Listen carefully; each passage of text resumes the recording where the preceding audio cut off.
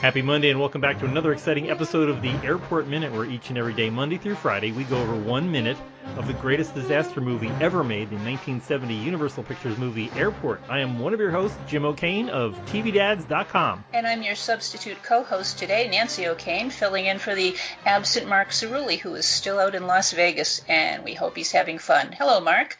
And our guest tonight is the fabulous Megan Gleason, who happens to be my daughter. She is another young adult who has grown up never seeing this movie. The minute she watched for this episode is the first time she's seen it. So we're going to talk about this 1 minute, and she doesn't have any idea what's going on. Hi, Megan. Welcome to the podcast. Hi, you're right. I have no idea what's going on, but it's all right. Well, it was very, very brave of you to be part of this, and we will. We'll go through this 1 minute. And this is probably a really awful minute to be looking at. I know you do have, I wouldn't call it a fear of flying, but more like flight anxiety. Oof. Yeah. That's a good way to describe it. Do you remember your first flight? What was your first flight like? Well, my first flight I didn't go on because I was so scared. Yes, you were there. I was there. Yes. We got all the way up to the TSA thing, and then you decided to make a U-turn. So it happened, and you knew your limitations, so that was okay. And you were much younger then. You're mature now, and it's different. Yeah. Now it's a different anxiety. Yeah. Now, was your first flight every bit as bad as you had worried about, or was it worse than you had worried about? Or? No, I was actually very relieved the first time I flew, and it went well, and I didn't mind flying after that. I flew alone a few times, going back and forth to Texas. You kind of balance that, but you still, every time you get a ticket in your hand, you're like, uh-oh, or... Yeah, pretty much. It kind of went away, but now it's coming back, the anxiety. Does it happen the longer you're away from flights, or how does it matter about like the interval between flights that gets you, or... No, it's just getting heightened each time I fly. Oh, so every time you go on, it gets worse. Yeah. You know, that was happening to me for a while, but then what happened is I've had a couple of really smooth, calm flights in a row, and I think my anxiety level has gone down because of that. So it's a changeable thing, I think. Well, Megan being my daughter has a lot of similarities to me in this regard. So it's genetic anxiety. Okay. Yeah. Pretty much. Wow. I was on a flight, though, once that during turbulence, there was just this one big bump that knocked over drinks, and people were gasping, and that was not a good flight. No, that was you were Maybe thinking, that's when the anxiety came back. Oh, okay. Yeah, could be. Well, there's a lot of anxiety on the flight in this minute that we're watching today. Yeah, there's all kinds of things happening, and we won't spoil what the backgrounds are, but we start off with the co-pilot, who's played by Dean Martin, who you may know from all those slot machines that we used to take you to. There are Dean Martin slot machines. I think, Megan, do you know who Dean Martin is just by hearing his name? I recognize the name, but I don't know who he is. Okay. Do you remember when we used to listen to our Christmas mixtape and we'd always say drunk guy? We had a Dean Martin song on our Christmas mixtape when my girls were younger, and Are you talking about Baby It's Cold Outside? I don't remember what song it was. I hate that song. Oh, okay. But I tried to explain to my girls how Dean Martin used to make a habit of acting as if he was drunk when he was singing or entertaining on TV, and they got in the habit of every time his song came on, they would say, "Oh, there's the drunk guy." That sounds like us. That definitely sounds like us. Yes, and that's Dean Martin, who was also an actor, and he's the one playing the pilot who's so upset about something in this minute. Yeah. He's actually starting out being upset about something else, but you'll find out about more of that when you watch the movie. But he's you don't like the song "Baby It's Cold Outside," but he popularized that song. That was his big hit, one of his big hits. One of his big hits. Yeah. He had several. But that was even before my time, so. So then we have we cut back later and we see then we see Burt Lancaster sitting in a car listening to the radio while an air traffic controller is telling him about how the pilot's being mean to the air traffic controllers. And then we get that big split screen of stuff where they're yelling. We watch them kind of spin the radio around and try to get the dial right so we can listen in. And Dean Martin, who's playing a guy named Vern, is yelling that we need answers, not questions. And are you guys sleeping down there? He's yelling at them. And then the two guys that are looking at him on the radar scope, who are supposed to be helping him out, don't know how to calm this guy down. It's like, you do realize that we are responsible for your safety, and yelling at us doesn't make things easier. So. They're very businesslike about that. I was impressed with them because he's yelling at them, and they're just saying, "Well, calm down, sir, and we'll explain what the situation is." Yeah. So they do a good job. Megan, this kind of sounds like when someone got cream and sugar instead of skim milk and 2 Splenda. Yes. So, would you say that Dunkin' Donuts would be a great background to have to be an air traffic controller? I guess it's all customer service. Ooh, yeah. Thank you. Fly through, please. Yeah. So, wow. Actually, Megan, you'd make a good air traffic controller because you like things nice and neat and precise and in line and in order, and you certainly have to do that when you're guiding airplanes down to a runway. All right, I could do it. Where's the closest airport? You don't have one near where you are. My daughter. Nope. There's one in North Adams. I could go to that little private one. There you go. Yeah. And there's only one way in and out of town. You miss the mountain and you're fine. So, Megan lives in the western part of Massachusetts, not the middle of nowhere, but about 10 miles from the middle of nowhere. So, right. It is a rough time dealing with customers, I guess, even if they're flying hunks of metal around in the sky during a snowstorm. And this is all happening during a snowstorm, as you could tell from out the back, the windows behind that air traffic control guy. The snow was coming down pretty bad. Now, was that one of the scenes where they're using like actual snow, or was that movie studio snow? No, I was wondering that. Yeah, that's a movie studio. That's nice sunny Southern California in the that would be in July actually in the summer of 1969. While Woodstock was going on, they were shooting this scene. So looking out the window, there was all that cornstarch and painted cornflakes getting dumped out of boxes from the ceiling. But the airplane scenes take place in a real airplane that they actually bought and used for the movie. Yeah, kind of like Lost. It was just parked there and they got in. Well, they took it apart and made a studio out of the whole thing. So it's very accurate. I mean, it really was a 707. They just chopped it up so they could fit some cameras in it. A lot of split screen things going on. This was a big deal back in 1970 that you had a couple of things happening on a big screen. Nowadays, it's kind of corny. It kind of looks Brady Bunches, but yeah. Yeah. And that was the latest and greatest invention back then.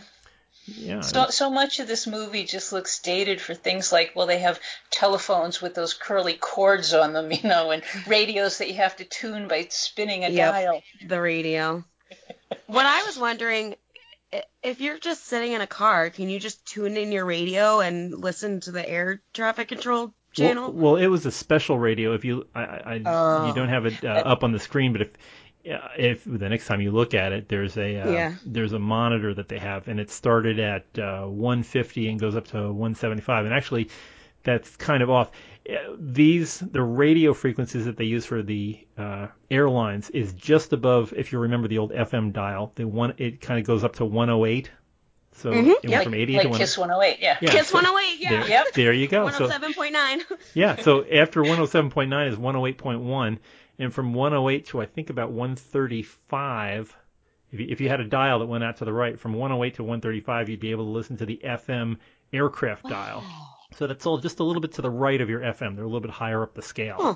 Yeah, the guy sitting in that car, he's the boss of the whole airport. He's like, if a disaster happens, he's going to get blamed for it. Oh. And he keeps running in and out of his office and putting on his jacket and putting on his boots and going out to that car. And his name is Mel, so we've taken to calling that the Melmobile.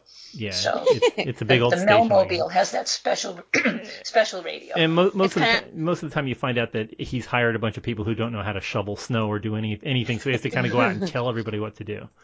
Yeah, because part of the problem is that Dean Martin's airplane has to land on a runway that right now is covered with snow and has another broken airplane on it.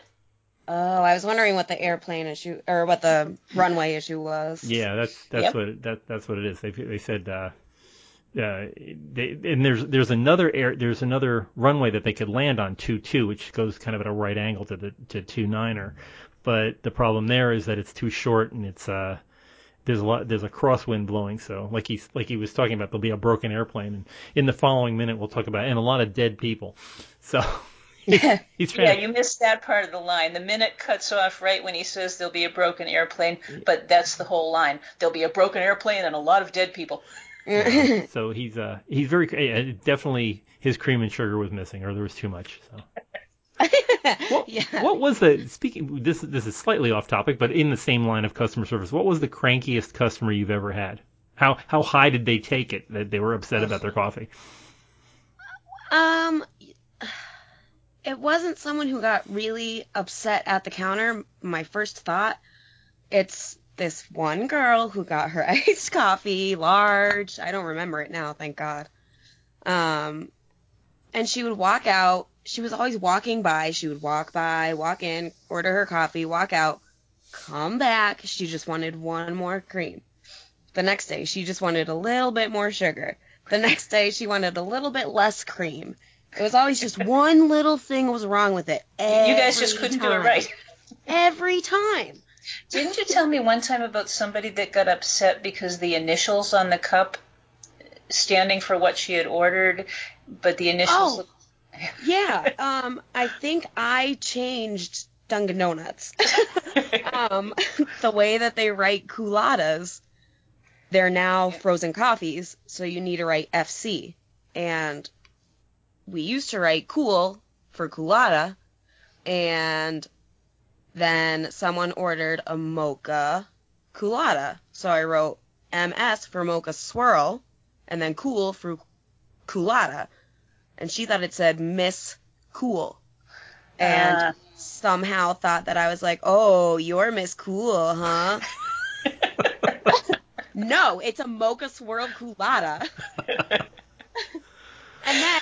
So then I went to a different Dunkin' Donuts by the same owners, and they were like, so now we write this because someone got offended by the way that it was written. And I was like, oh my God, I think that was me.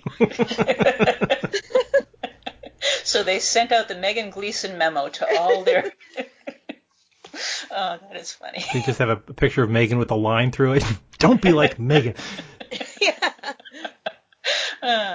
Well. Wow. So I'm in summary of this minute. This has not made you any more amenable to getting on a plane, or has it scared you more about getting on a plane? I guess it's all right. It didn't make me any more. No more nervous. Okay. Nervous. Okay. Maybe just don't get on a plane that has a drunk old singer as a pilot. Yes. Right. Wait a minute. Probably next time, if I get on a plane ever again, I will step onto it, and then this 1 minute will come back to me and freak out. Just don't fly in the winter, then you won't have to worry about the snowstorms at least. Oh, that's true. Okay. I don't want to wind up on a broken airplane with a lot of dead people.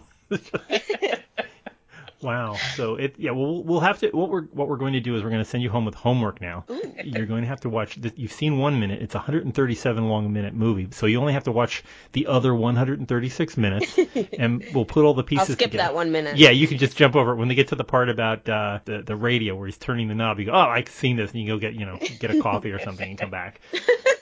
So Dunkin' Donuts. Hope they make it right. Yeah, don't write MSC on the side. So it'll be. We will reconvene sometime later this week and find out what your thoughts were after seeing the entire movie and seeing how this all places in context. So awesome. don't listen. Well, you can listen to this episode, but don't listen to the other episodes of this show. And we will check back with you later on in the week, and we'll see how you reacted to this movie, as you are an official millennial viewer of this show. So we've had people from different age groups. So you're going for an entire demographic here. So keep that responsibility in mind. But thank you so much for being on the show, and we'll probably have Mom on when you're back on the thing, so she can debrief you. Okay, cool. Family show. Yay. Wow. Well, for those of us who are not family members, or none of us are, but for those of us not involved in this conversation but would like to, on social media, we are available in many places. You can find us on Twitter at Airport Minute. You can find us on Facebook, Airport Minute, or the Airport Minute Commanders Club, where everybody gets together and chats about this stuff. And we can talk about Tower Chief Doug and Vern and Mel and all those other people you've seen in this minute. So, but check our big site, airportminute.com, where you can leave messages on this episode or any other episodes. Also catching up on previous episodes, or getting cool swag like T-shirts that say different phrases from the movie. So check us all out here on airportminute.com. Also, subscribe to us. We're available on iTunes on a daily basis, Monday through Friday. It'll come right into your mobile device, and you can listen to us right away, overnight. So check this out. Search for Airport Minute on iTunes, and then hit subscribe. We will return tomorrow with some more adventures of Flight 2 and finding out how all those broken broken airplanes and dead people are going to make it to Chicago again. So check with us tomorrow here on the Airport Minute. Until then, good day. Bye, everybody. Thanks for being with us. Nice going, sweetheart. Remind me to send a thank you note to Mr. Boeing.